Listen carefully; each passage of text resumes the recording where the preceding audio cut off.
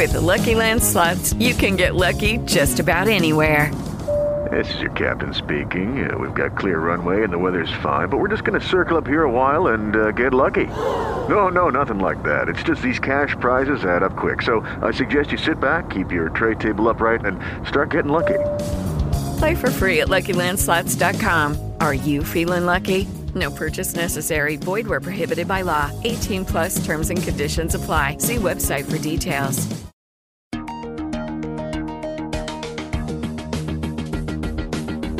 Welcome to Chip Chat, Network Insights. Conversations exploring network transformation through interviews with industry experts. Welcome to Chip Chat. My name is Allyson Klein. We're coming to you live from Mobile World Congress in Barcelona, and I am delighted to be with Sandra Rivera, Senior Vice President of the Data Center Group and General Manager of the Network Platforms Group. Welcome back, Sandra. Good morning, Allyson. I feel like there's a few things that happen in my life. You know, I can always depend on my birthday, Christmas, one Chip Chat a year with Sandra at Barcelona for Mobile World Congress. It's a good tradition we've developed. I was thinking that they should have a tagline of "Get your steps in" if you come to Mobile World Congress. Oh, no kidding. So I know that you've been on the show before and people have heard from you before, but we always start with just a catch up on your role at Intel. It's evolved over the years. What is your role? How does it relate to our focus on network and the transformation of the network, the advent of 5G? Well, we're driving the network infrastructure business to embrace all things server, all things virtualization, all things cloud. That's what we've called the network transformation or even the cloudification of the network. So that's remained consistent for a number of years. But over the last couple of years, we have also embraced the mantle of 5G leadership for the company and really driving a strategy that's end-to-end from the client to the access to the edge to the core and, of course, to the cloud and data centers of the world. So we've been up to network transformation, 5G, and of course, a lot of the buzz here at this event, edge computing. Just a small purview of focus and just a small impact in terms of change that you're driving around the world. I know that we've talked about network transformation many times before. It's amazing to me to see the progress that the industry has made. It's so exciting to see also what they're doing with Intel architecture. It's very cool.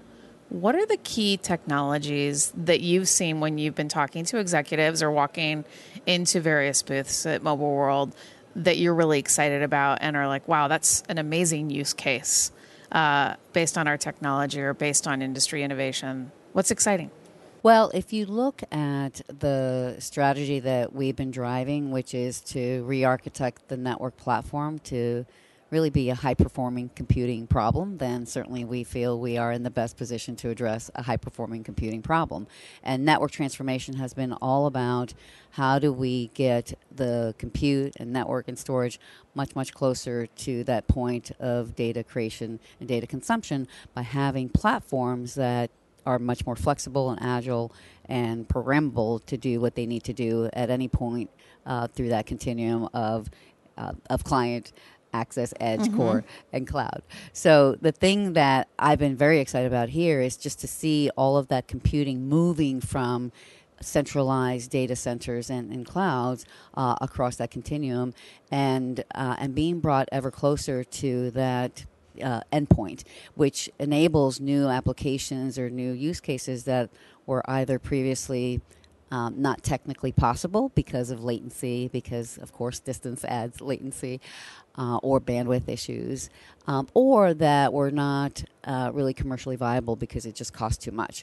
So when we see implementations of moving that compute, network, and storage close to the endpoint, like what we're seeing downstairs in our demo that showcases an industrial application, the ability to create a virtual safety zone just with computer vision, AI, data analytics, and edge computing to keep someone who enters an area that may become unsafe to turn off the manufacturing equipment, the robotics or what other equipment may be in that zone. Or in the retail application where, as a consumer, we can have a much more frictionless seamless experience. We can see pop-up stores really anywhere, at a concert, at a sporting event, at a convention center. Who knows? Maybe sometimes we're at big industry events where you'd want that. But to be able to deploy those without a lot of physical wiring and cabling, because you have 5G, high bandwidth, low latency capabilities to just create that pop-up store and then to move through that retail experience without ever checking out, right? With object recognitions, computer vision, seeing what's being put in your cart, identifying who you are, settling the payment as you walking out the door, and then getting an email, receipt sent to you. It's pretty cool. Yeah, sign me up for that one, because that's fantastic. No more waiting in lines, Allyson. So last night when I was struggling through my jet lag in Barcelona, I was reading through Intel's announcements at this show and all of the announcements we've made with partners. Your organization has been a little busy. What are the highlights for you associated with the news that we've delivered here? And news feels a little bit different this time, a little bit more punchy. Tell me, what do you think is the context for that change? Well, I think when we started this network transformation journey, a lot of folks really found it difficult to understand how we would ever be able to run high-performance networking workloads on CPUs. And so to see something at this event where the industry leaders like an Ericsson or a ZTE in their 5G base stations using our 10 nanometer network SoCs, the Snow Ridge, which was a big announcement that of course we made at CES, but here we actually are talking about, or customers are talking about their use of it, of Snow Ridge in their 5G base stations. It's extraordinary because a lot of folks would think, well, that can only be possible with fixed function, proprietary, purpose-built silicon solutions. So that's been really exciting with both of those customers. And we actually have a lot of other customers on that platform, but they haven't gone public yet. So that's in wireless access. In the edge of the network, of course, we have the Hewitt Lake Xeon D SoC, which packs a lot of punch in a small form factor, low power. But the more and more we see the need for networking and computing at that edge in power-constrained envelopes, we need to, again, have a lot of performance density within the physical constraints of the environment. And then the way that we have partnered with our programmable solutions group, with FPGAs, give us accelerated capability both in wireless access as well as in the core of the network. So the programmable acceleration card, the Vista Creek card that we announced here as well, is very exciting because it just moves us to both the flexibility and the ecosystem that's available on the CPU portfolio, but also the acceleration that we get with FPGA technology as a great platform complement to the entire portfolio. Now, you just gave us a lot of interesting things. Everyone seems to be talking about Snow Ridge, though. I was down on the show floor yesterday. There was just a crowd around that demo. Yeah. What do you think it is that Intel has done within the Intel architecture silicon that has reached that tipping point in terms of opening up this new market? Yeah. Well, our customers just want to provide the best solutions to their customers and meet the platform requirements for all the segments that they're in. And networking is a high-performance computing workload. But previously, the only way to get at that was, again, highly customized, proprietary, fixed-function silicon and software approaches.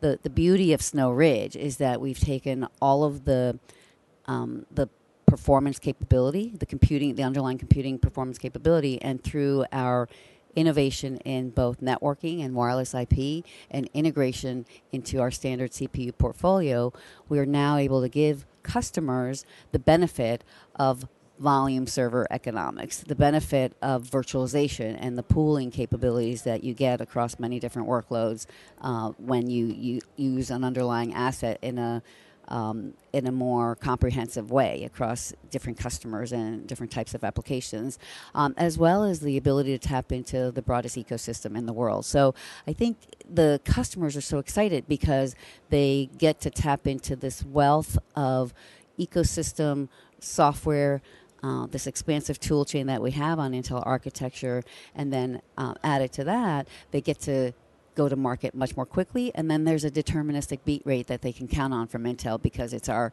Intel architecture platform underneath powering all of that. So they're able to now do all that control plane processing, all that packet processing on Intel architecture, and it's good for them, it's good for us, and ultimately it's good for their customers.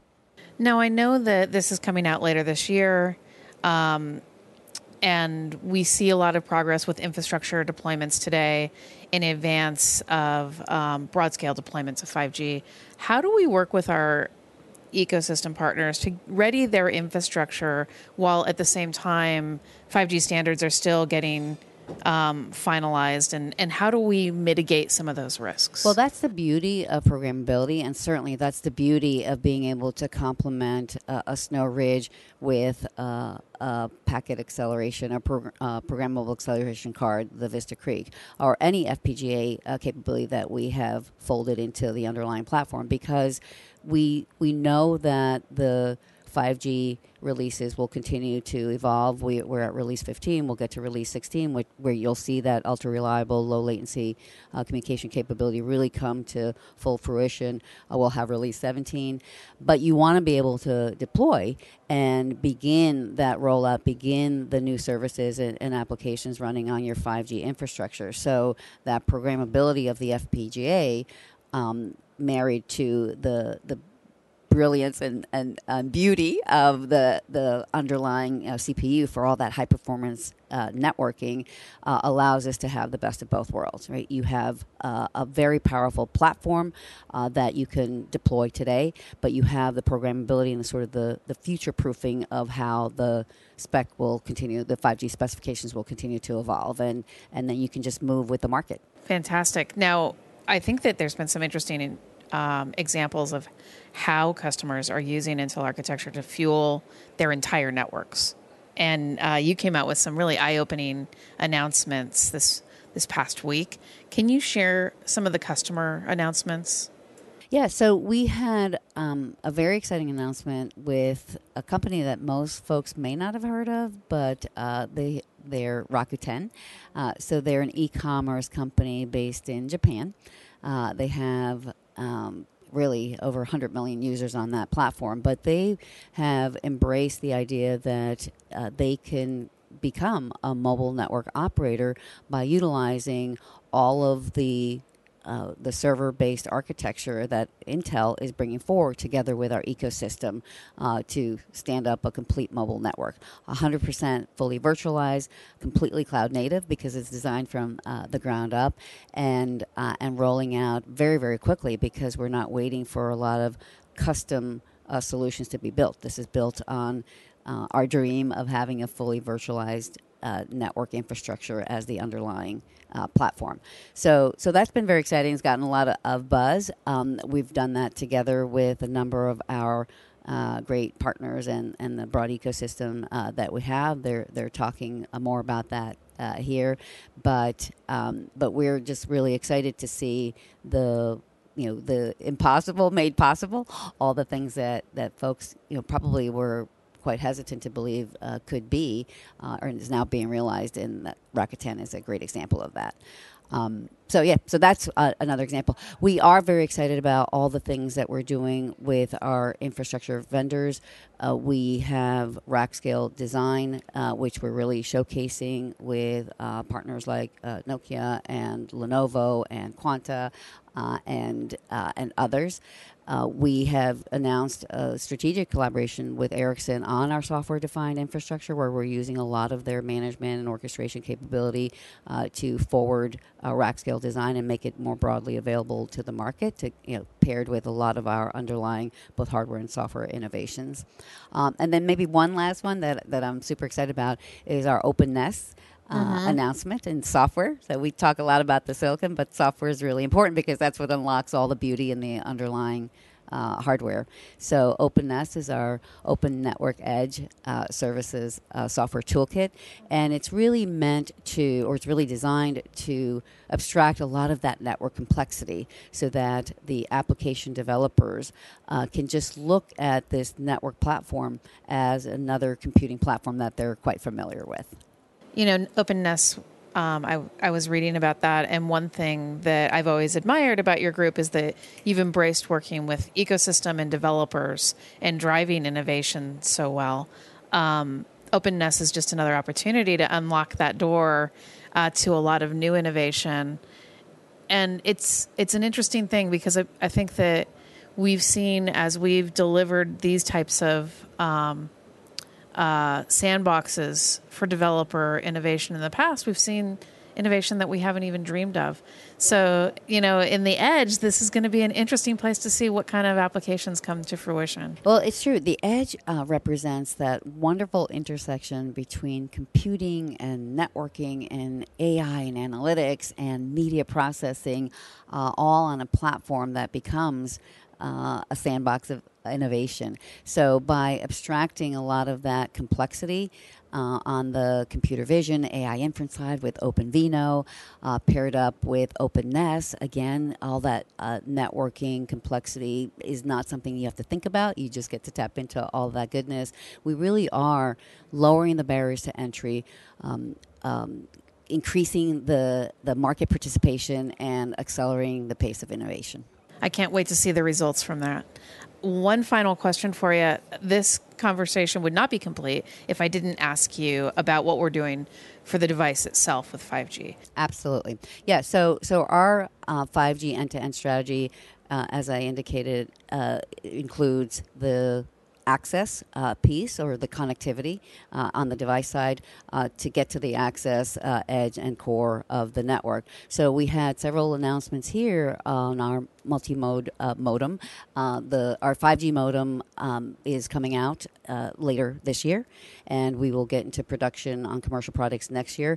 But we announced how several customers or several partners of ours are creating gateway products using our 4G LTE modems today, and then moving to 8160, our 5G multi-mode modem, in 2020. We also announced a partnership with Skyworks on the RF front-end module and optimizing that module with our existing modems now, and then, of course, moving to our 8160 5G modem in 2020. So a lot of our customers are getting started today, and clearly there's a lot we can do in terms of just that intelligent connectivity on the device as we prepare for 5G, the full-on ramp of 5G products in 2020. Sandra, thank you so much for your time. I know this is a very busy week for you. Thanks for making time for Chip Chat. One final question. Where can folks follow you online if they want to continue to engage with your conversation? At Sandra Alvarera on Twitter. Have a great week at MWC, Sandra. Thanks for being Allyson. Here.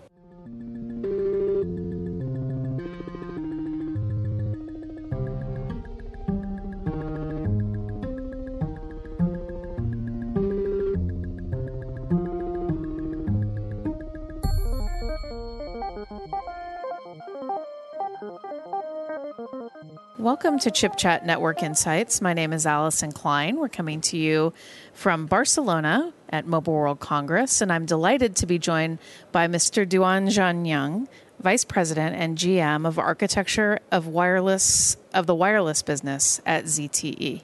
Welcome. Thanks. Morning. It's my pleasure to come to here and talk with you. Just as mentioned, I'm from ZTE China. ZTE is the biggest nearest company of China market. We are proud of the advanced telecommunication device and the service, and we also provide the mobile device and the enterprise technology solution. ZTE now have provided the 5G end-to-end solution and a product. We think we are needing the 5G evolution, and we are the pioneer of this 5G. Okay. Nice. Also, I have been working with your entire team over 17 years. Wow. Yeah, That's you have amazing. a great team, and you have great product, technology, and very good support. Thank you. So, can you provide a little bit of background on your job as the VP and GM of the Wireless Architecture Group? Okay, I have graduated from in 1999 from Tsinghua University in China, and then I joined the ZTE and worked for ZTE until today. It's nearly 20 years. Nice. I always worked at ZTE for the wireless business. I have been working for the focus on the base station and also core network and also server business. 1 year earlier, I am in charge of the ZTE wireless digital hardware R&D team. Now I'm in charge of the whole ZTE wireless architecture and the technology planning and also corporate. I wanted to talk to you about ZTE's engagement in mobile edge computing. Can you tell me about your view about mobile edge and what is ZTE's strategy for this space? Okay, we just talk about today. Everybody talks about the 5G. For 5G, we know that 5G. What's the difference before compared to 5G to 4G? 5G there's three main scenarios. EMBB, URLLC, and MMTC. I think it's very important for 5G because, for 5G, if we need to support the low latency, the massive bandwidth service, without MEC, that cannot be reliability. I think for the 5G network is naturally support the whole MEC. MEC is the technology basis for the 5G to extend the vertical industrial application. But also for the 5G, the most valuable is a vertical application in the future. So without MEC, I think it cannot be a success. Yeah. So MEC is the foundation. Yeah, it's the foundation of the 5G network.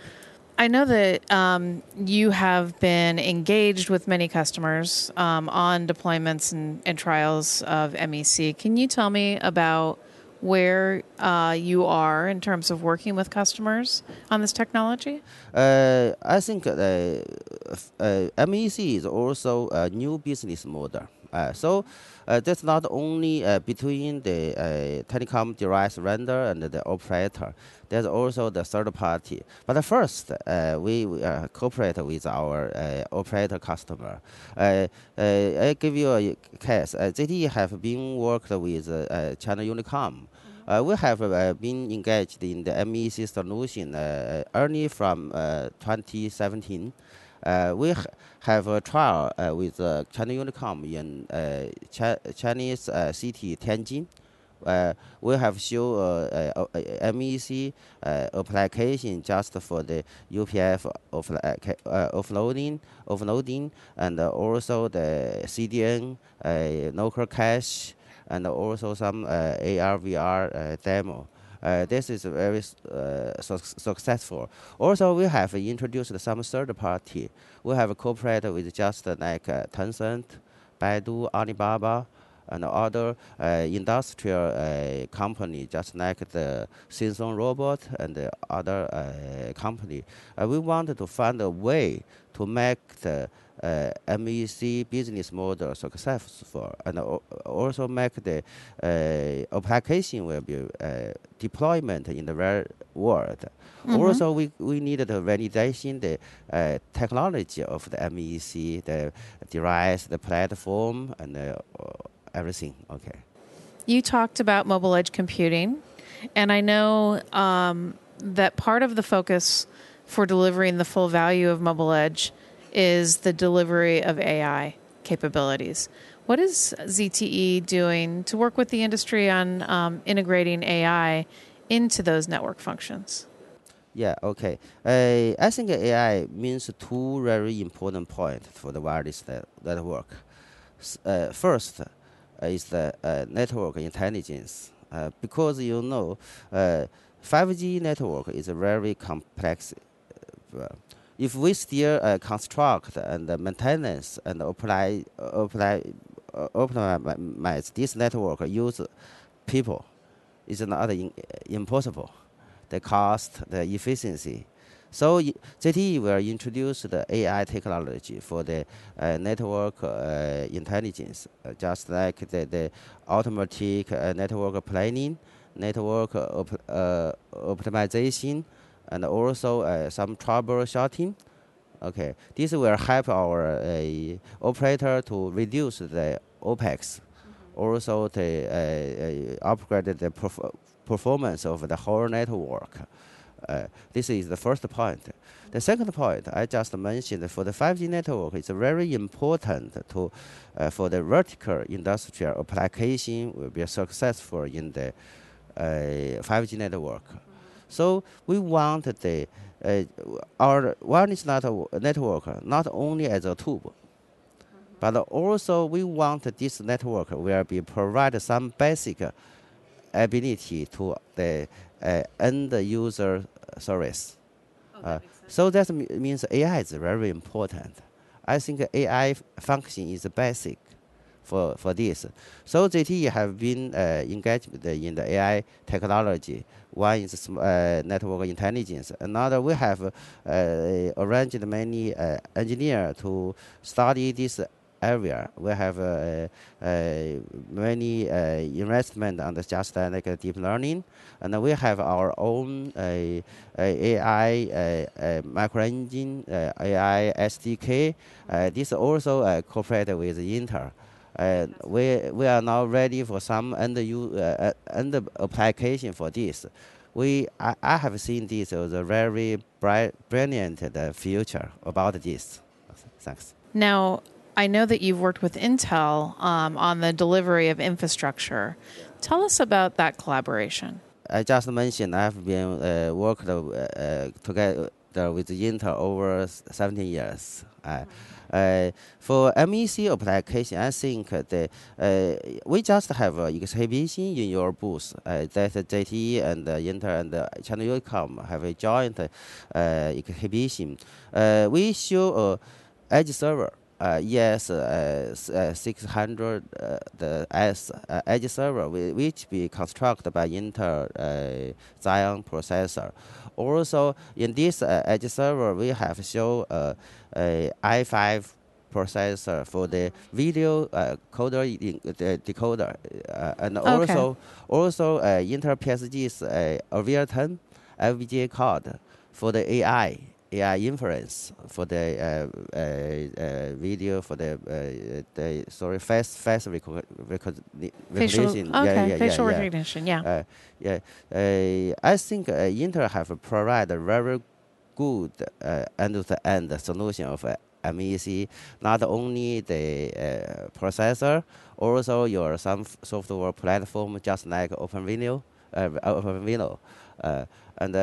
ZTE will worked very closely with Intel.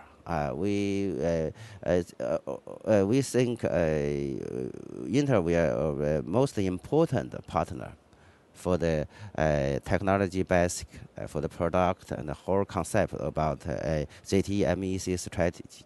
I saw the configuration yesterday on the show floor, and it was very impressive what you were able to do with China Unicom in that demonstration. For those who are listening and are still at MWC, please come by the Intel booth to check out this technology demonstration. I know that this is a very important area for ZTE's business, mobile edge computing. But I know that you're also working in the space of NFV and SDN delivery for across the network. Tell us about that. When we talk about NFV, we think it is the transforming of the whole telecom network. Yeah. For the legacy telecom network, we think that we need to improve something just like the resource utilization, efficiency, the efficiency of the new service, the deployment, and also there is a whole network construct cost. So we think the NFV is the most important concept to transform the whole network from the CSP to DSP.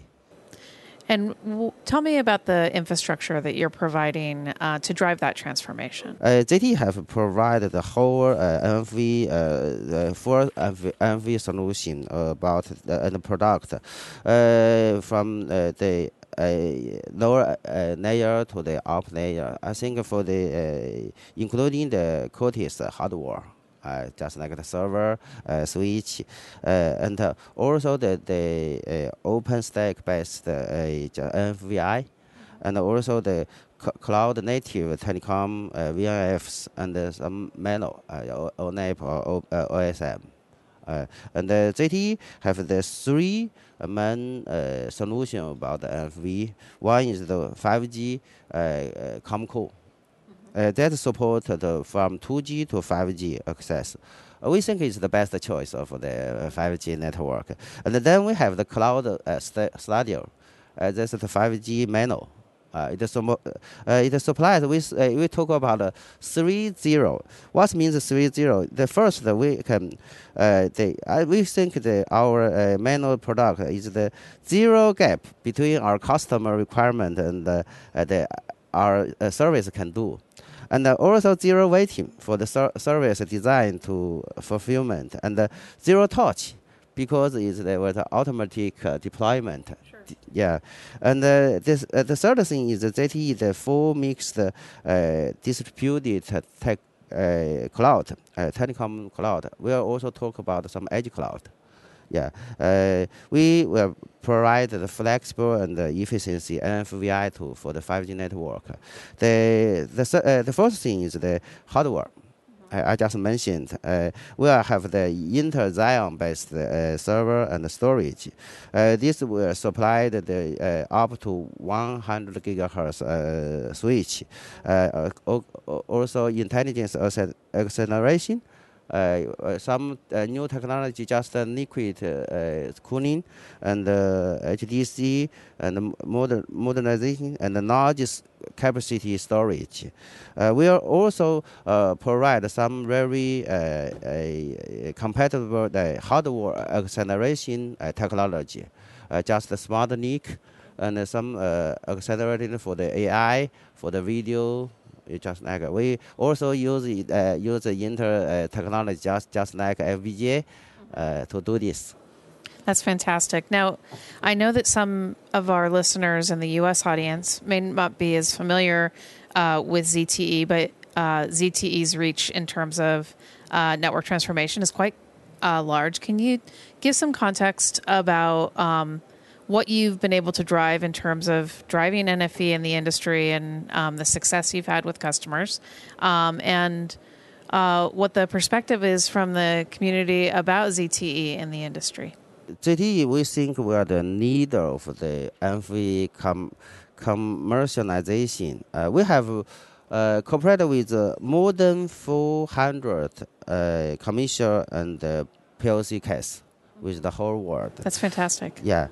We have extensive commercial deployment experience to facilitate the operators network transformation. I just mentioned that we have very end-to-end the solution, the product, and also cooperate with Intel technology and product. We have the confidence. We have the product. We have the good technology, and we have the good service to our customers. Thank you so much for sharing about what ZTE is bringing to the market and how you're engaging with leading customers. It's been a fantastic interview. One final question for you. Where can folks find out more about the solutions that you've been talking about online, or about solutions that are available today for deployment? I think in the website of ZTE, we have shown what we can provide for the whole 5G end-to-end solution, the base station, the core network, and also MEC. Yeah, we have provided some hardware and software, yes, but some new concept and some use case is still in the developing. Yeah, I can give you some, sorry, yeah, example. But I want to know what you need to see in our website. Well, thank you so much for being on the program today. It was a real pleasure to interview you, and we'd love to have you back again sometime. Okay, thanks.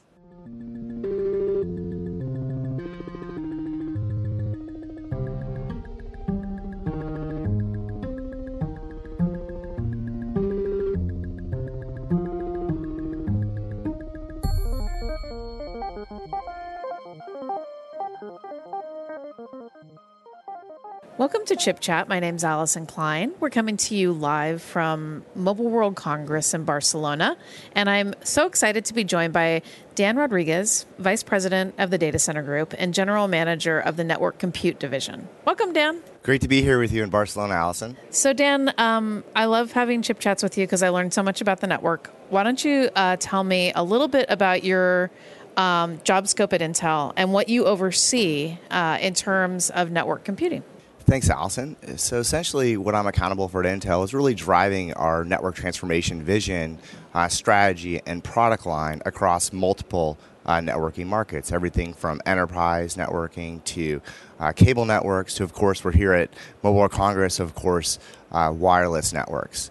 And I think that one of the things that I'm really excited about, and I see a lot of passion in the overall industry, is to really drive an end-to-end network that allows for really a series of compute pools to be able to run any network function and any service at any location in the network.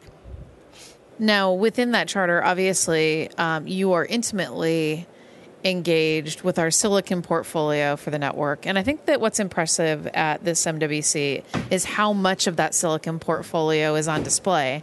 Can you tell us about how we approach silicon development for network functions and how that may be a little bit different than how we would approach, for example, a traditional compute function in a data center? Well, I think if you look at it at a high level, and first we've had a lot of exciting disclosures here at Mobile World Congress around new products that are coming out that meet the needs of networking. And I think the way we approach it is that it kind of goes back to the end-to-end vision. We are designing a silicon platform that can really scale across multiple locations in the network. And to be able to do this successfully, you need to lead, of course, with our strong performance and flexible platform, which is, of course, Xeon Scalable Processor. But then you also need to be able to have SoCs that can still provide a lot of performance density, but reduce the overall power footprint. And that's where our Xeon D comes in. And we've had some discussion this week on Hewitt Lake, excuse me. In addition to that, we've also had a discussion around our new Snow Ridge processor, a 10-nanometer SoC that's really targeting the 5G RAN. What has the industry's response been to these processors, and where do you see Hewitt Lake and Snow Ridge in particular engaging in terms of the different types of use cases? So I think first, the things that customers really appreciate about our roadmap is the architectural consistency, because it allows them to scale their software really seamlessly from those different locations in the network and all the way down to the edge, cutting time to market as well as cutting R&D. Specifically with Hewitt Lake, customers believe it's a great product for different edge locations, everything from kind of universal CPEs to tight kind of routing and switching designs. And this is really due to the Xeon class performance you get, but in a much smaller power and area footprint. And then when you talk about Snow Ridge, this is a product that is well positioned for the 5G RAN. So we've seen a lot of interest and customer traction already on Snow Ridge. Ericsson and ZT, just to name a couple, have shown a lot of interest and a lot of collaboration with Intel on that product. But beyond the RAN, we do see a fit for it in broader kind of network edge type of applications. Now, I'm glad you've been talking about the network edge because I've seen you speak before about your vision for the edge and in specific, the next generation central office. Why is this so transformational for comm service providers in terms of how they're managing that area of the network? So when you think about NGCO and you think about the overall network becoming much more distributed in fashion, meaning that you're going to place computes and analytics much closer to the user. The idea with the next generation central office is that it enables service providers to really run their traditional networking workloads in a much more converged fashion. So you can run a mobile network, an enterprise network, and a residential network all with this mini data center, and then be able to, because you can pull the resources, you can have a lot of flexibility and dynamically reallocate compute resources just to run those network workloads. But then in addition to this, because you're standardizing on a general purpose compute platform, then when new services are created utilizing really the underlying capabilities of 5G network, you can scale out those computes. And video is a great example of that. And there's all sorts of flavors of video, from streaming, transcoding, cloud gaming, that really cry out for the need to be placed much closer to the user to ensure you can deliver the right quality of experience. But then by doing this, it also helps the operators better manage their overall TCO. There's been a lot of focus on video at Mobile World, a number of different demonstrations downstairs from where we're sitting right now. Why is this space under such rapid innovation, and what is it that we're bringing to our Xeon Scalable platforms that will help fuel those experiences for consumers moving forward? Yeah, there's obviously a lot of interest in the different flavors of video, and there's innovation because there's demand. And if you look at what the compute platforms are enabling now, it's enabling, again, everything from these exciting cloud gaming experiences to more future products supporting all sorts of virtual and mixed reality. And what Intel brings to the table is Intel brings a compute platform, and we have our new Cascade Lake coming out here very shortly. That Cascade Lake plus the Optane persistent memory is very well adept for memory and storage intensive workloads. So it's well aligned to workloads such as CDN, as well as some of these more advanced media use cases. And on top of that, you combine that with the overall compute platform that supports NFVI or the network workloads, then all of a sudden you have a converged rack of servers that's capable of supporting both video as well as just the business of the network.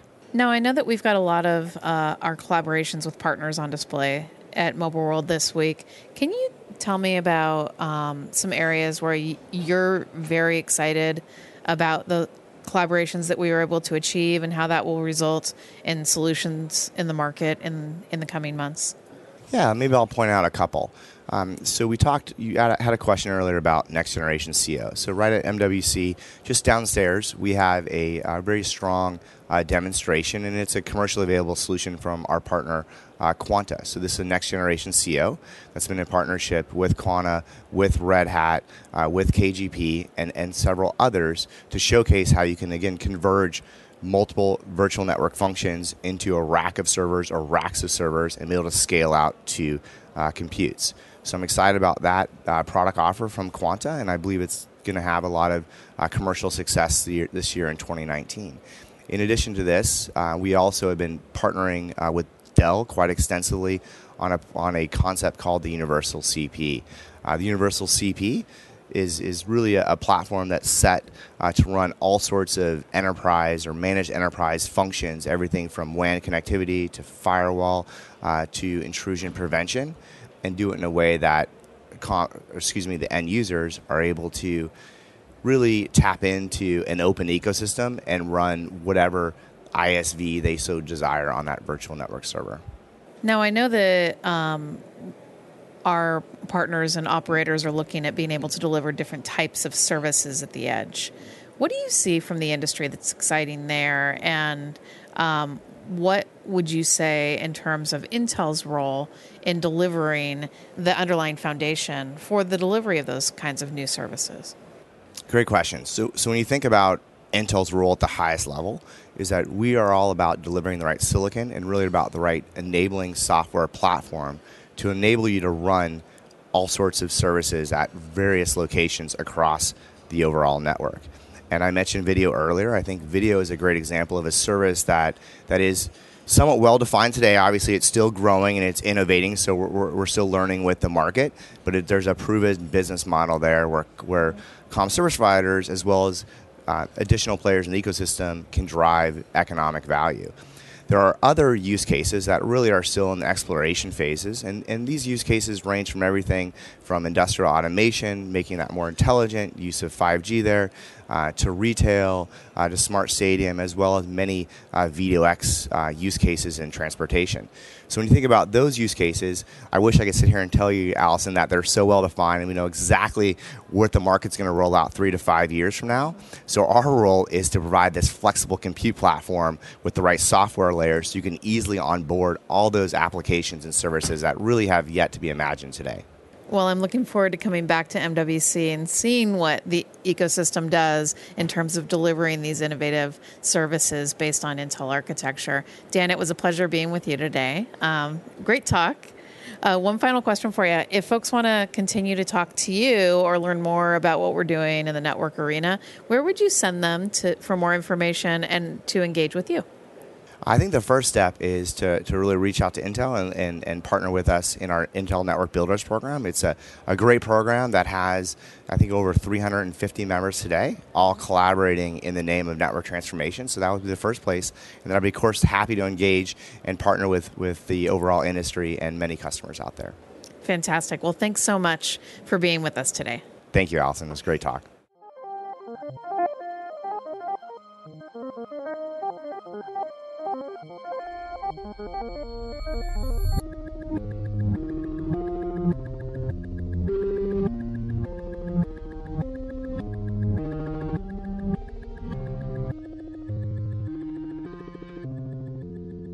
Welcome to Chip Chat Network Insights. My name is Allyson Klein. We're coming to you live from Mobile World Congress in Barcelona, and I'm delighted to be with Klaus Peterson, Vice President of Hybrid IT Telco Solutions at HPE. Welcome, Klaus. How's it going?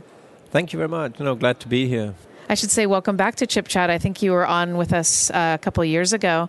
Why don't you start by just talking a little bit about your role at HPE as it relates to the telco arena? Yeah, so my specific role is in terms of the infrastructure that we deliver to carriers in order to build their networks on top of, and we deliver to equipment providers as well to deliver their solutions on. So we take all the best we have from IT, and we do a little bit of hardening and packaging and all the good stuff that needs to happen before it's ready to go into networks. So we do obviously some R&D work and a lot of testing to make sure that we really can deliver infrastructure that's ready for telco workloads. So that's the primary responsibility, is to pick out all the best of the HP portfolio that's relevant to telco, make sure it's packaged up and ready to go, integrate some of the newer technologies that are coming along for acceleration and other things that the telco industry needs. Now, HPE obviously is a proven leader in the IT arena. HPE is also a great collaborator with Intel for the last couple of decades in the IT arena. The HPE brand is not as long in history in terms of engagement in the telco arena. Can you tell me a little bit about how HPE uses its expertise in the IT arena to apply to telco, and how you made the shift to focus on this broader market? Yeah, I think it's not a matter of the length of history. It's not more a matter about how we do business. We've actually been in the telco industry for a long, long time. Well, it depends on how you view time, but maybe for the last 20 years or so, we've been developing and delivering technology into the telco networks. Initially, it was all through the equipment providers who would build solutions on top of our technology and then deploy, which is why it's not you don't associate the Hewlett-Packard Enterprise brand with telco networks the same way as you do for a Nokia or an Ericsson or others. But we've been delivering the technology there for a long time, and obviously with NFV, then as carriers are starting to procure that infrastructure, the IT-like infrastructure for the networks direct, we are participating in that business. But the model throughout all those years have been the same. What our core business is to deliver IT enterprise technology into data centers that needs to be run very efficiently, lowest possible TCO. bring innovation into those places as quickly as possible. And that's exactly what we do for the telco industry. We take the cost curve, the innovation speed from our enterprise IT market, and we make it available into the telco networks by doing a bit of work as well to just make sure it's actually appropriate. But it's all about bringing the innovation and cost curve into telco. So fundamentally what NFV is about as well. Now, we've heard for a number of years about the cloudification of the network with NFV, deliver of cloud-native capabilities, deliver of automation of services. Where do you see that we're at in terms of that adoption curve as you talk to your customers and see them driving broad-scale deployments across the network? No, so I think we've hit a point of maturity for NFV in core networks. About 18 months ago, we started to much more frequently see that carriers are developing an infrastructure strategy separate from the strategy at the application level of the network. And that's very important because that's how enterprises work. So in order to get the match between the innovation from the IT industry in general and then how telcos would consume that for their network purposes, that once that infrastructure strategy starts to have a life of its own and is a deliberate act rather than something that follows a full application stack, then you start to really take advantage of that innovation. So 18 months ago, we started to see that separation of the requests for information and proposals from the carriers directly to HPE for infrastructure that would then be the basis for many different applications. And that's really what NFV was about. So I would say that model is in full rollout mode for the core networks now. Our infrastructure is being deployed with applications from all different vendors into the networks. What we have not seen yet, and what's exciting about this show, is when we look towards 5G, the whole infrastructure right out to the edge, out of necessity, needs to be an IT-based infrastructure. And so the next big thing is how do we bring all that compute to the edge and enable the carriers to take advantage of that to generate extra revenue, but without creating so much complexity that it's not economical. Because a distributed cloud is very different to manage from a centralized one.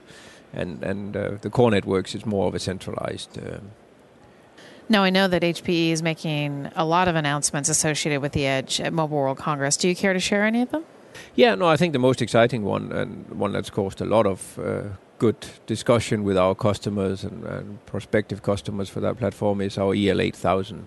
It's a platform that is designed to sit right on the edge of the network for application workloads like vRAN, but also value-added applications. So really a platform for innovation on the edge of the network that carriers can use not just to execute the network workloads, but also innovate on the new business models they need with third parties being able to place workloads in their networks and bring value-added applications out to their customers and enterprise customers that require those kind of latency requirements. And one of the characteristics of the platform that makes it unique is it's really completely consistent with our broader portfolio of servers that we have. So what HPE can offer, and very uniquely, is a completely consistent portfolio of compute right from the data center through the core networks, central offices, out to the edge, all with the same manageability and consistency. And therefore, again, as we talked about just a minute ago, helping bring down the TCO because you can have that uniformity that allows you to be efficient. That's fantastic. Now, you talked about NFV implementations being at a state of maturity, industry focus on the delivery of the edge. When you put that together and you think about what the imperatives are for the industry in terms of further development for full 5G implementation, what is HPE focused on, and what would you like to work with the rest of the industry to deliver? So again, the complexity that comes in when you start to distribute compute is enormous, and there's a lot of processes that needs to change when you change your mindset rather than putting something out on the edge of the network that you can leave in peace and quiet. It'll sit there, do its job, it's a closed box. Now suddenly you have compute out there with life cycles of firmware, operating systems and applications, upgrades of processors. Intel is regularly giving us new capability. All that needs to be managed the way you would lifecycle manage it in a data center almost, but you have it in thousands of sites. So to contain that complexity in that distributed environment, so you can still manage the economically, because distribution is the inherent differentiator that telcos can bring to or have in the market.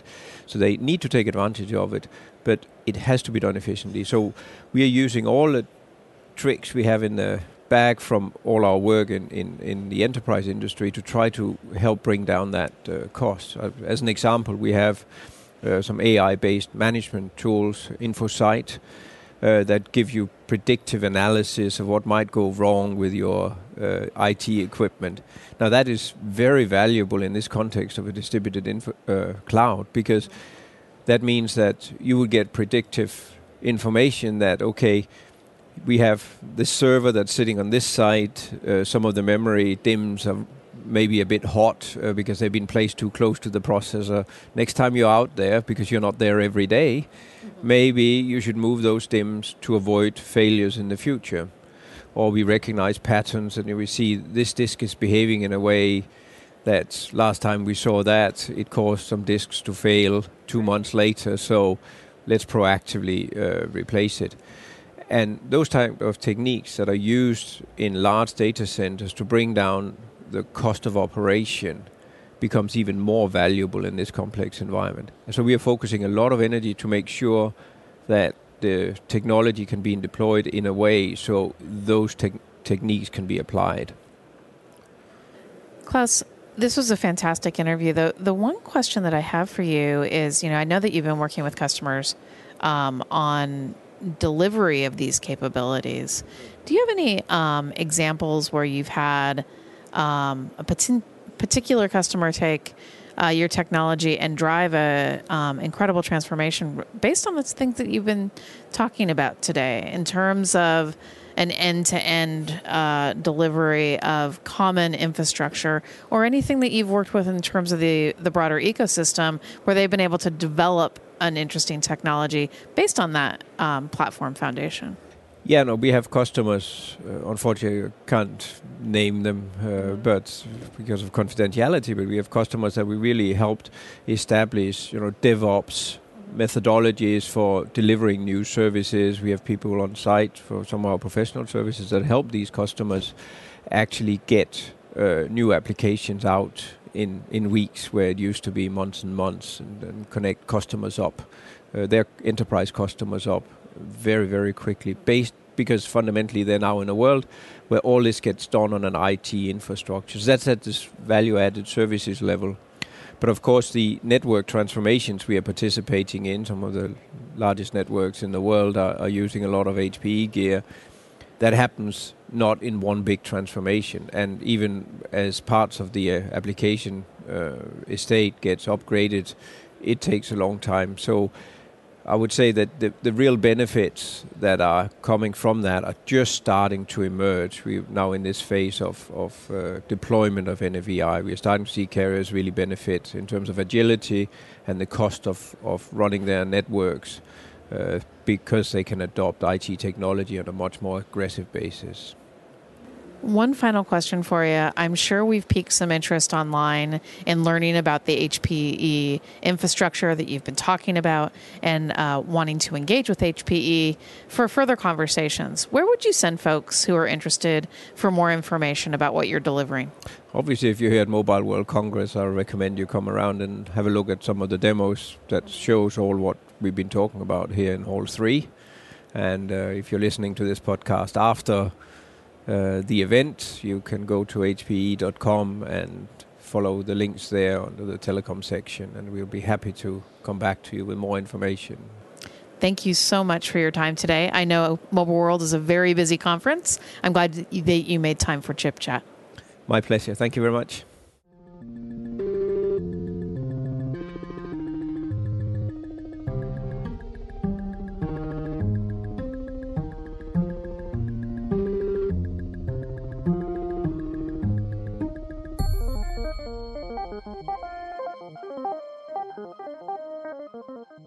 Welcome to Chip Chat Network Insights. My name is Allyson Klein. We're coming to you from Mobile World Congress in Barcelona, and I'm delighted to be joined by two industry leaders, Eric Vallone, Director of Product Management at Dell EMC, and Steve Wu, co-founder of VeloCloud, which is now part of VMware. Welcome, guys. Thanks, Allyson.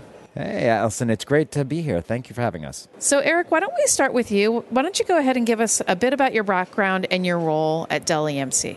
Sure, absolutely. At Dell EMC, I lead the Service Provider Solutions Organization, Product Management and Architecture, which is focused on building solutions specifically for the service provider, predominantly telcos, although not exclusively telcos. And today I hear we're going to talk about network transformation and our universal CPE solutions. That's absolutely right. Steve, you're a big part of that conversation and what you were able to deliver as the co-founder of VeloCloud. Can you introduce your role at VMware? Sure. So as co-founder of VeloCloud, I run the products team, which is product management and product marketing. And obviously, we head up the VMware SD-WAN product by VeloCloud. Fantastic. Well, thanks so much for being here. The topic for today is the next generation network edge, the SD-WAN revolution. And we'll start with discussion about that network edge and what infrastructure is being deployed at the network edge to drive network transformation. Eric, do you want to give us a perspective on that? Yeah, absolutely. First, let me, if you don't mind, I'd love to take a step back because network edge, there's so many edges. It's kind of like a cliff. There's the network edge from within a service provider network, but there's also the edge of the network at the customer prem, which is what I think we're going to focus our conversations on today. And one of the revolutions, and truly revolution that's happening, is the move away from proprietary hardware to a open and disaggregated platform at that customer premise. And that's really, in essence, the concept behind a universal CPE. And so, as an example, our VEP, Virtual Edge Platform, 4600, VP 4600, which is based upon some Intel components, is delivering that open universal platform that allows us to do a lot more at the edge of the network. Why is it so critical that we're basing that technology on the same infrastructure foundation that we base the transformation of the core network in terms of customer deployments? What's critical aspect of it is open, giving the customer the choice, giving them the flexibility, giving the service provider the ability to add new services on the fly, not to be locked in at the edge of the network to one particular solution, to take advantage of the scale and the velocity of these new service offerings. So by leveraging the virtualization concepts that started with NFV in the core of the network and then now have moved over to the edge of the network, it gives us that same flexibility that we have in the core. It gives us that same investment protection and without sacrificing any performance and flexibility. In fact, actually, it gives us a lot more flexibility than what we've had in the past. Now, when we look at that UCPE environment, everyone's talking about SD-WAN as the key application or key capability that is driving UCPE implementations within enterprise environments. Steve, why is SD-WAN so compelling? Correct. So if you have to get back to what is SD-WAN, right, so basically all the benefits of virtualizing the data center, which Eric referred to in terms of getting the agility performance. SD-WAN wants to take that and actually virtualize all the WAN resources, as well as the resources in the remote site, in the branch, at the network edge that Eric was talking about, with obviously the goal of, and people know SD-WAN for simplifying the use of all the multiple WAN circuits, but also simplifying the deployment of the resources at the remote site, at the branch, at the network edge, which unfolds in the whole UCPE story as well. And then the key thing on the SD-WAN is to also assure the application performance between the UCP resources at the network edge and actually getting to the applications back at the software-defined data center. Tell me a little bit about what VeloCloud delivers to that vision. So what we deliver to that vision, as I said, is it's the overlay, right, all the way from the software-defined data center, which VMware was the leader at, to now VMware now has the SD-WAN, which extends it all the way to the remote edge. So all the simplicity, the performance, and also the support of the cloud. Right? So the data center is transformed to a hybrid cloud. We also want to transform the WAN to a hybrid WAN as well. And the reason why it's so exciting is the former routing and WAN optimization, all these technologies have been recognized, have merged into one WAN edge technology, and we're proud to say that VMware is now, in the recent Gartner Magic Quadrant, the leader in vision in that overall WAN edge. Eric, obviously VMware and Dell EMC, Intel are working together in this space. When you think about that triumvirate of companies, what comes to mind in terms of the unique technical capabilities that we're delivering in market? And what are you guys showing at MWC to demonstrate that technology? What comes to mind is excitement about the future and what we can do with this. You know, what comes to mind is, as I mentioned earlier, the ability to deliver functions, features, and agility without sacrificing performance. And, you know, by taking advantage of some of the unique technologies that are built into the Intel components, you know, such as DPDK and QAT, gives us that performance boost. Leveraging open architectures gives us that flexibility. Specifically, that's exactly what we're showing here at MWC, is we're showing our VP4600 as a universal CPE with the which is built upon Intel technology, and then with the VeloCloud SD-WAN software running on top of that, you know, providing, you know, great services for the end customer.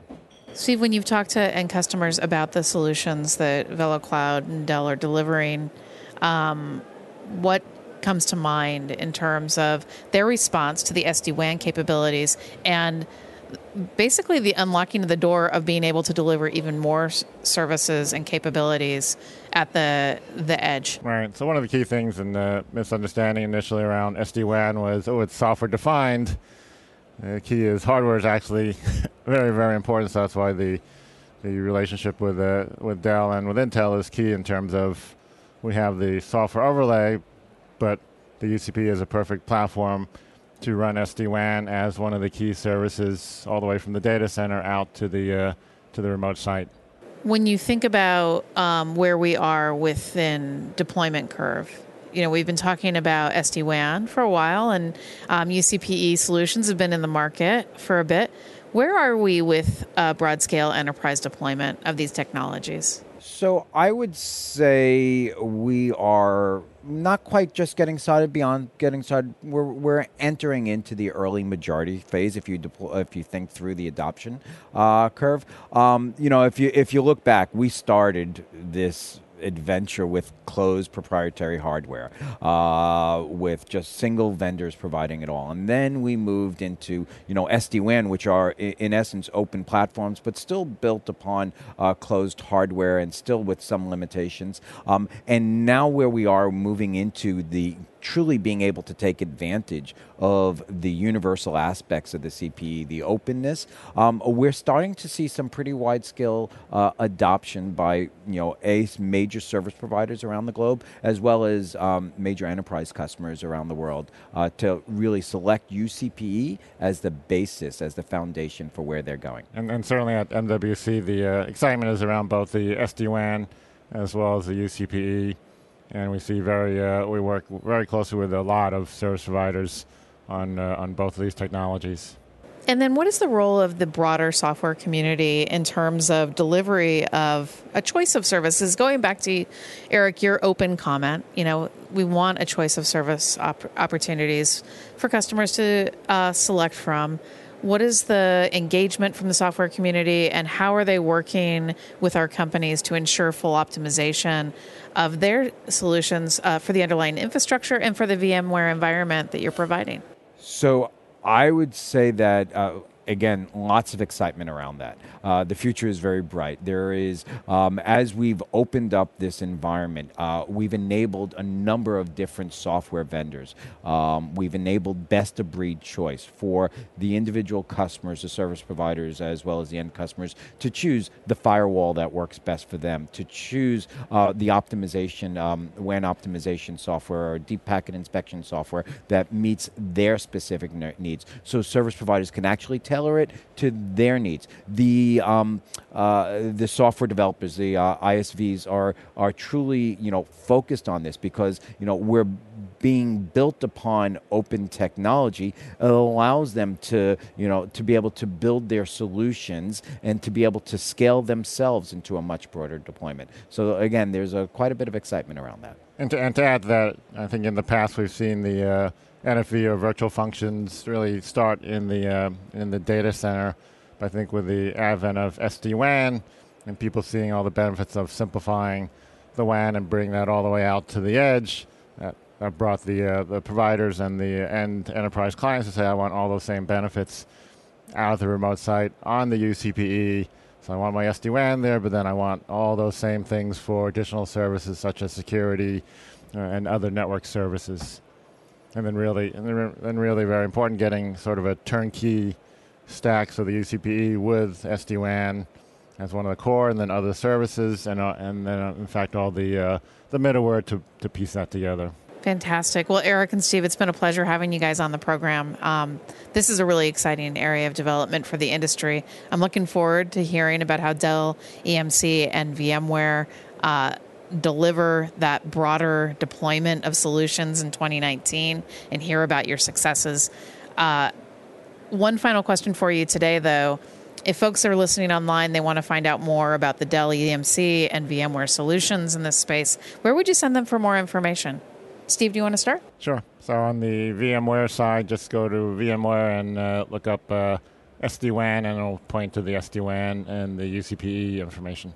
And for Dell, I would suggest we go to DellEMC.com and look for Universal CPE or VEP. Fantastic. Well, thanks for the time today. It's been a pleasure. Okay. Thanks, Allyson.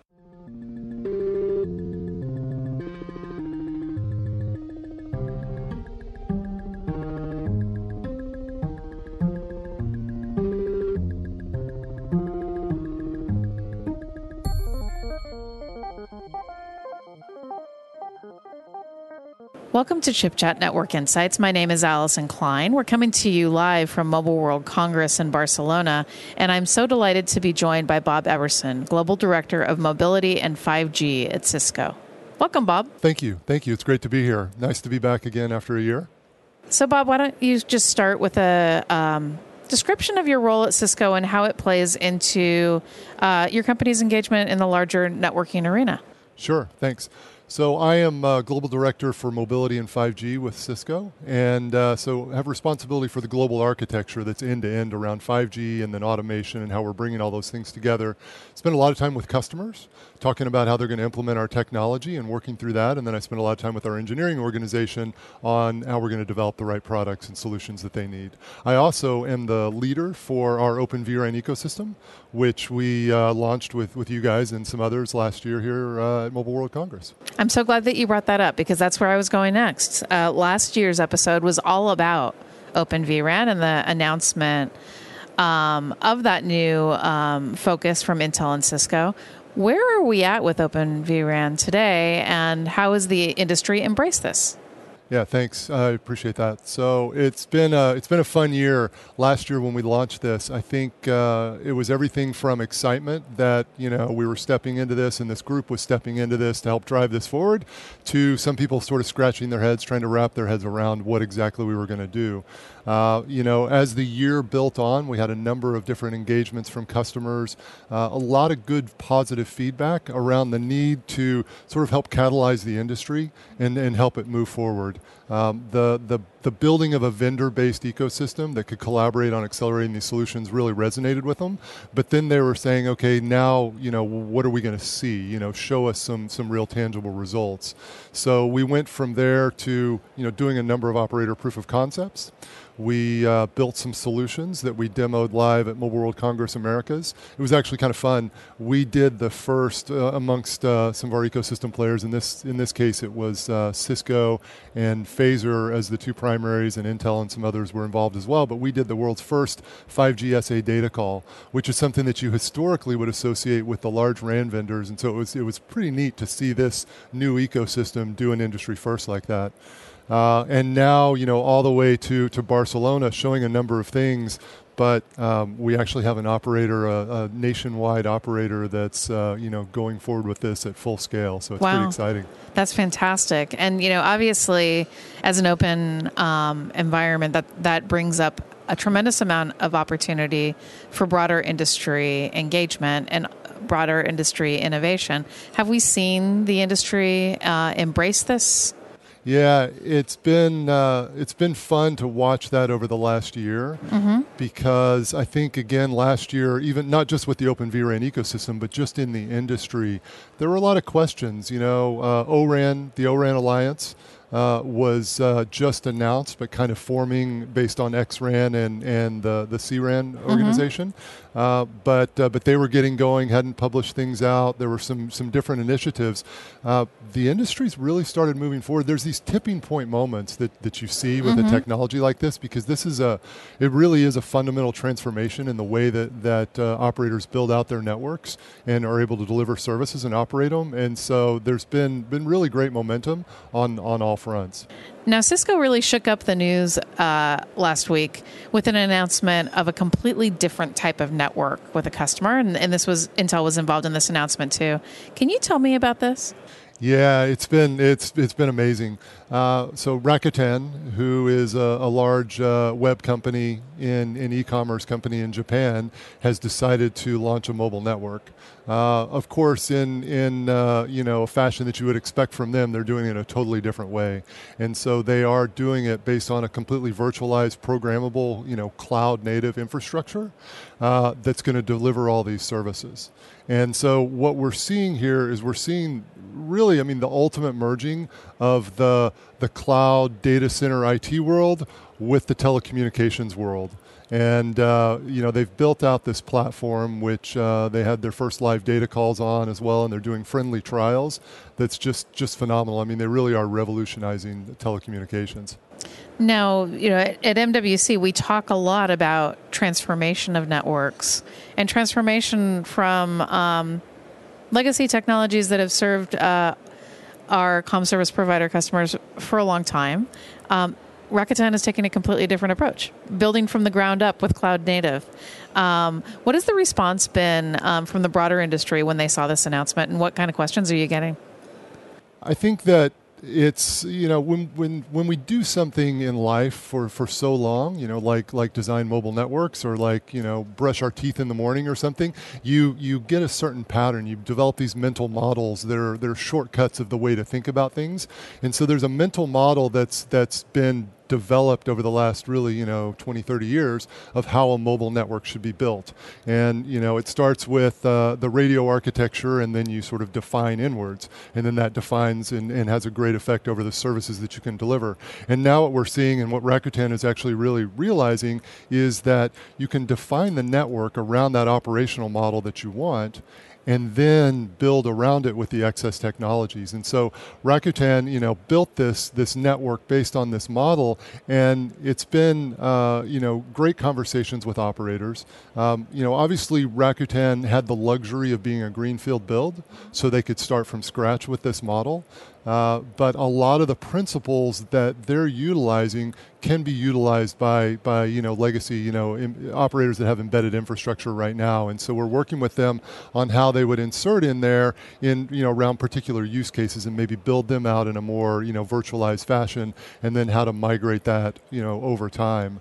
One of the things that's been the most attention grabbing, I think, we have a demo in our booth where we show the turn-up of a cell site. It's basically a zero-touch. If you go back to the old plug-and-play term, it's a plug-and-play cell tower where you plug the radio in, the tech will plug the radio in at the cell site, and it kicks off a process that automatically brings up, it pushes the software automatically pushes the software out to the edge data center, brings up the RAN software, and that brings up the cell, and it's in a matter of minutes. And it's a live demo that we're showing in the booth now. So that's a real attention grabber. It was extremely crowded around that demo most of the time. I bet. Tell me a little bit about the technology that is providing the foundation for this cloud-native network and how Cisco and Intel have collaborated in this space. It's been a great collaboration. So as we said, it's based on really a full cloud architecture across this network. So based on virtualization sitting on top of x86 servers, and it's all automated and fully orchestrated with Cisco's NSO NFV orchestrator, as well as VNF manager. Of course, Intel has been the very valuable compute layer, but they're also a really important partner as we optimize some of these workloads and some of these systems to work together. One of the things that when we did this, a year ago and even 6 months ago, that people said would never happen, which is always fun when people say something's never going to happen, right?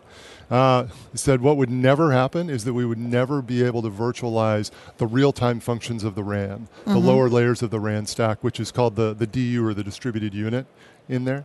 And we've successfully done that as a team, partnering with Red Hat and some of our other partners. And so now that's working, and that's one of the keys to this automation architecture and the full virtualization of the network. Now, obviously, Rakuten is a great announcement, and it's a great testament to a company stepping out and doing some greenfield deployments. What is Cisco's plan in terms of taking what you've learned here and applying it across your customer base? Yeah, thanks. Tarek and Mickey and the team over there at Rakuten have been really, really great partners and are really pushing forward. And now, as we work with other operators, as I said a little bit earlier, they're looking at how they can implement these technologies, and they're looking at it from a couple of different directions. One, obviously, they're all keenly interested in how they can reduce their OpEx and find new operating models for their networks.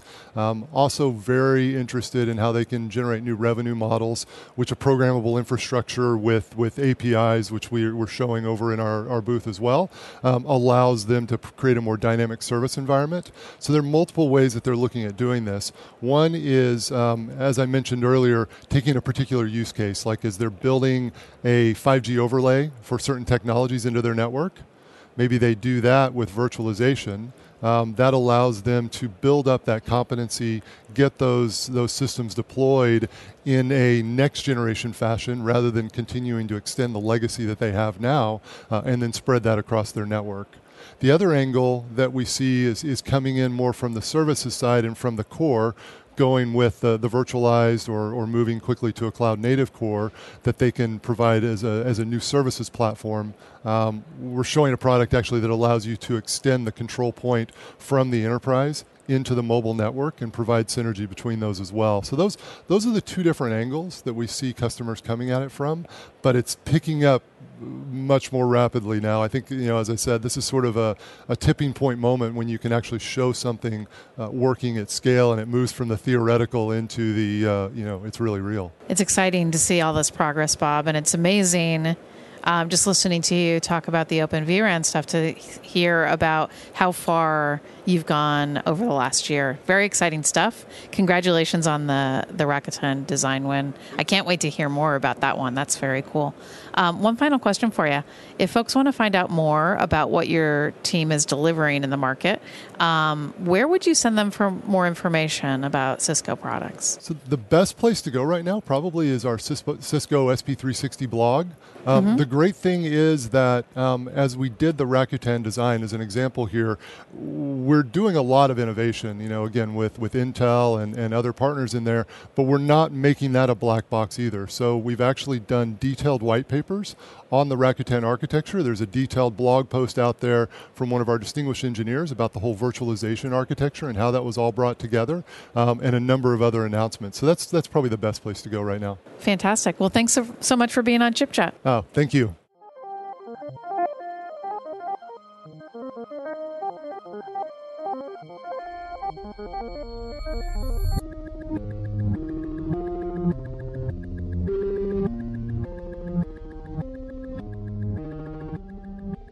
Welcome to Chip Chat Network Insights. My name is Allyson Klein. We're coming to you from Mobile World Congress in Barcelona, and I am excited to be joined by Jeff Hollingworth, CMO at Mobile Edge X. Welcome, Jeff. Welcome back to the program. Yeah, thank you, Allyson. Great to be back. I think this is our third Chip Chat together. So. I think so. We keep meeting in different cities around the world, but we won't tell anybody. Yeah, exactly. But the topic, of course, is the same, which is Mobile Edge every single time.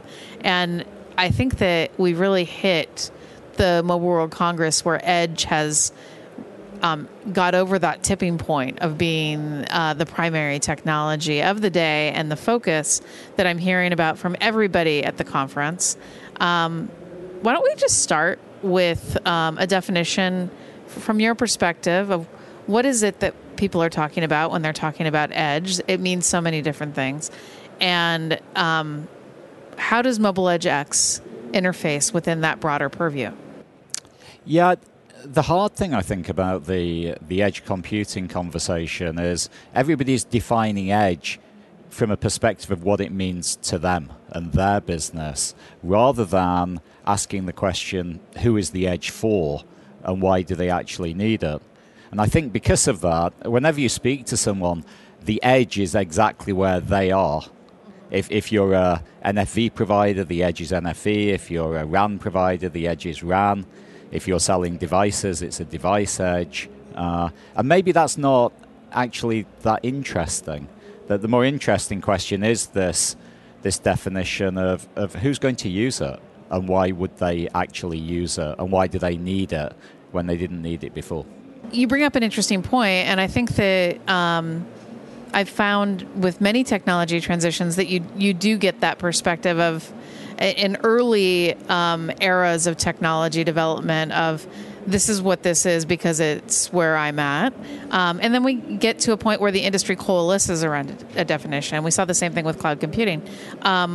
Where do you think we are in terms of the journey on Edge, in terms of the industry coming together and really having a consolidated view of what Edge is and where it offers value across all of these myriad implementations?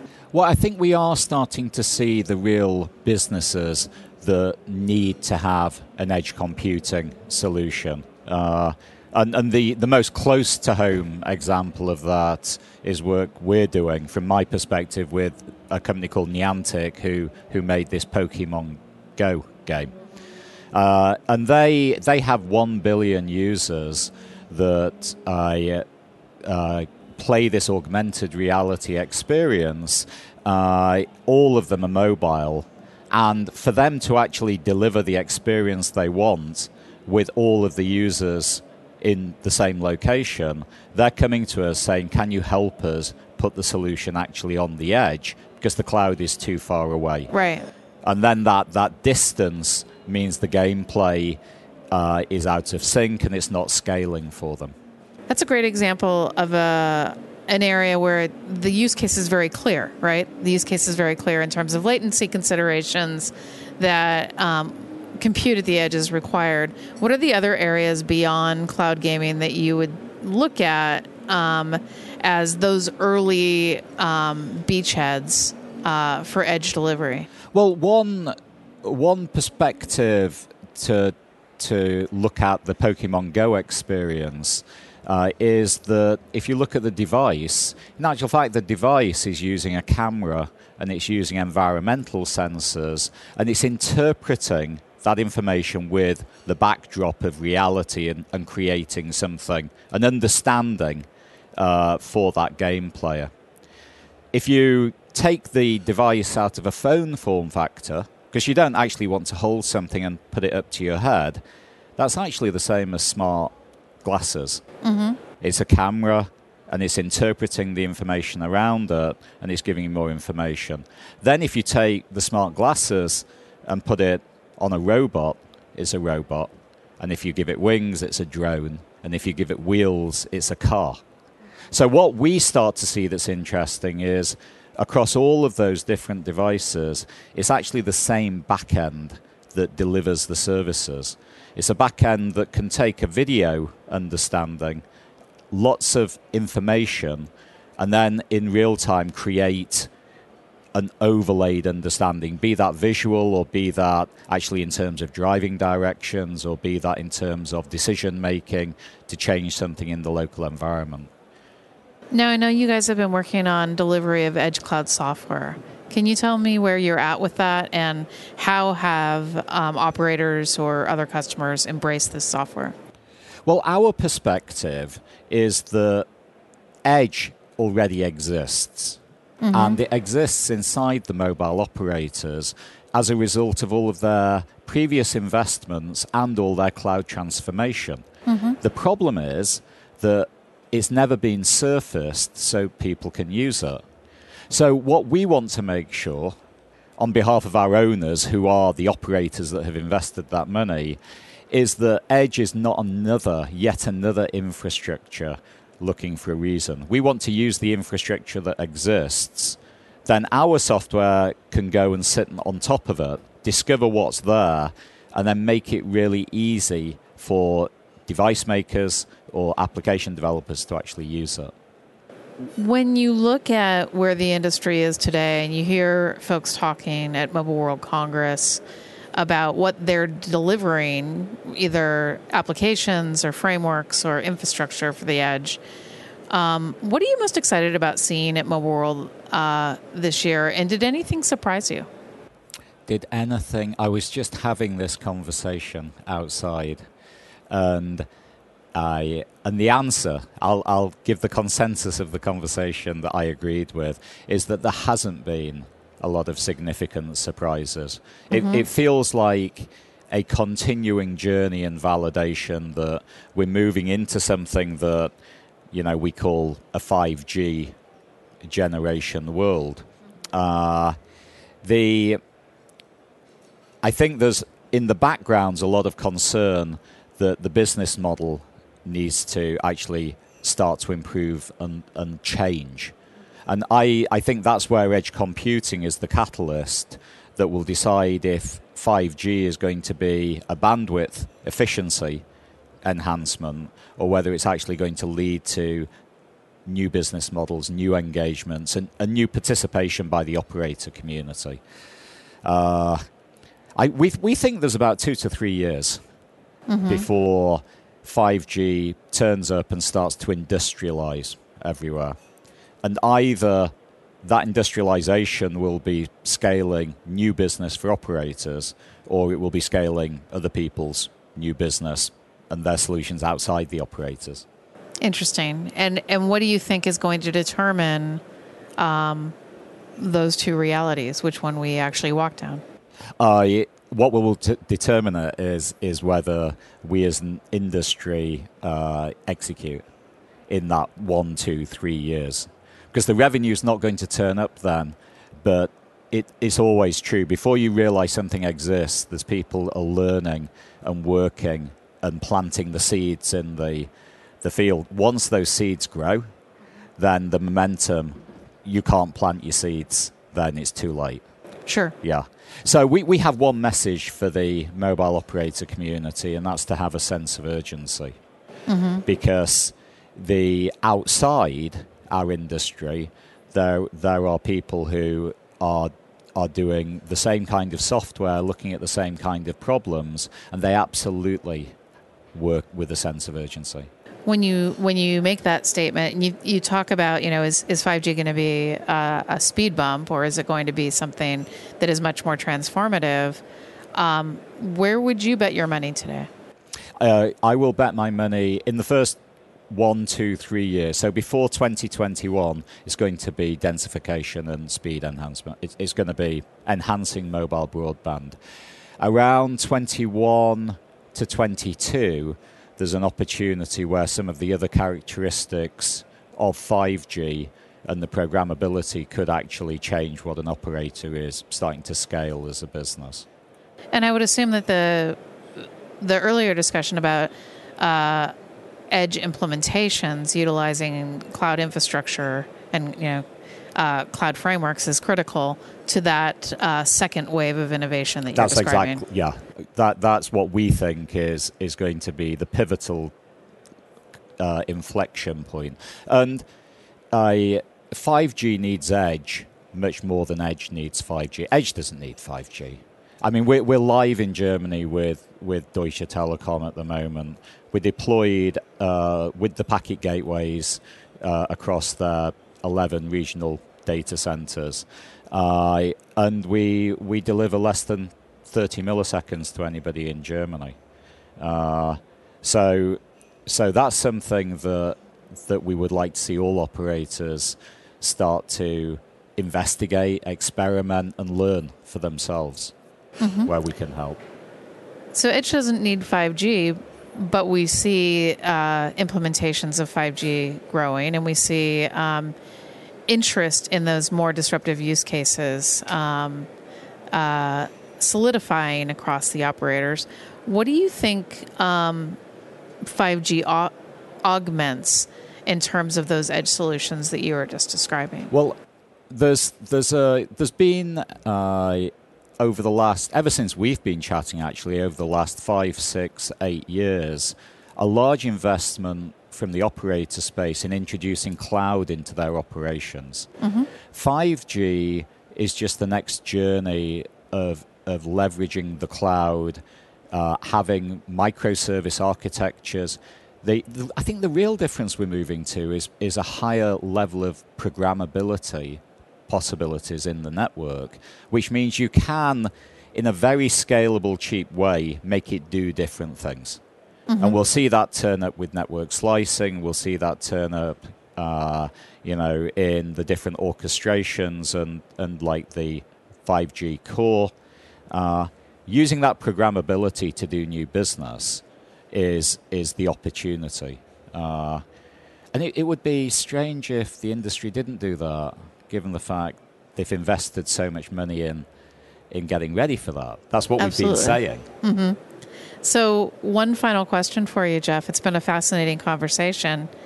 You said you weren't surprised by anything in 2019 in terms of what you saw at Mobile World. What do you think, if you were going to send a call to action to the broader industry, what do you think they should be doing in 2019 to surprise and delight once it comes to 2020 Mobile World Congress and we've seen incredible innovations towards that broader vision that you described? So we hosted an edge computing panel on behalf of GSMA, and we purposely invited Microsoft to represent public cloud. We invited Samsung from a device side. We had Niantic there from a user experience, and we had Deutsche Telekom from a network. And the host, which was this Jason Hoffman guy who runs our company, the question he asked is, so why isn't this going to work? And the consensus of opinion was that if we don't work together to leverage the assets, then we'll repeat where we are today. People will work around the operator community. They'll get very creative, but they'll never benefit from any of those investments in terms of getting to market faster, getting to market cheaper. And the interesting part, we think there's a lot of focus around edge computing on the cloud side. We think the much more interesting discussion is around the device and client side. Sounds like an interesting opportunity for the industry to work together moving forward, Jeff. Thank you so much for being on the program today. One final question for you. If folks want to find out more about Mobile Edge X, where would you send them for more information? Please come down to the Deutsche Telekom booth, come to mobileedgex.com. If you're not at the show, there's a use case section where we're highlighting different applications and businesses that are running in Germany, and then reach out to us. We'd love to chat. Fantastic. Well, thanks so much for being on the program again. Thank you.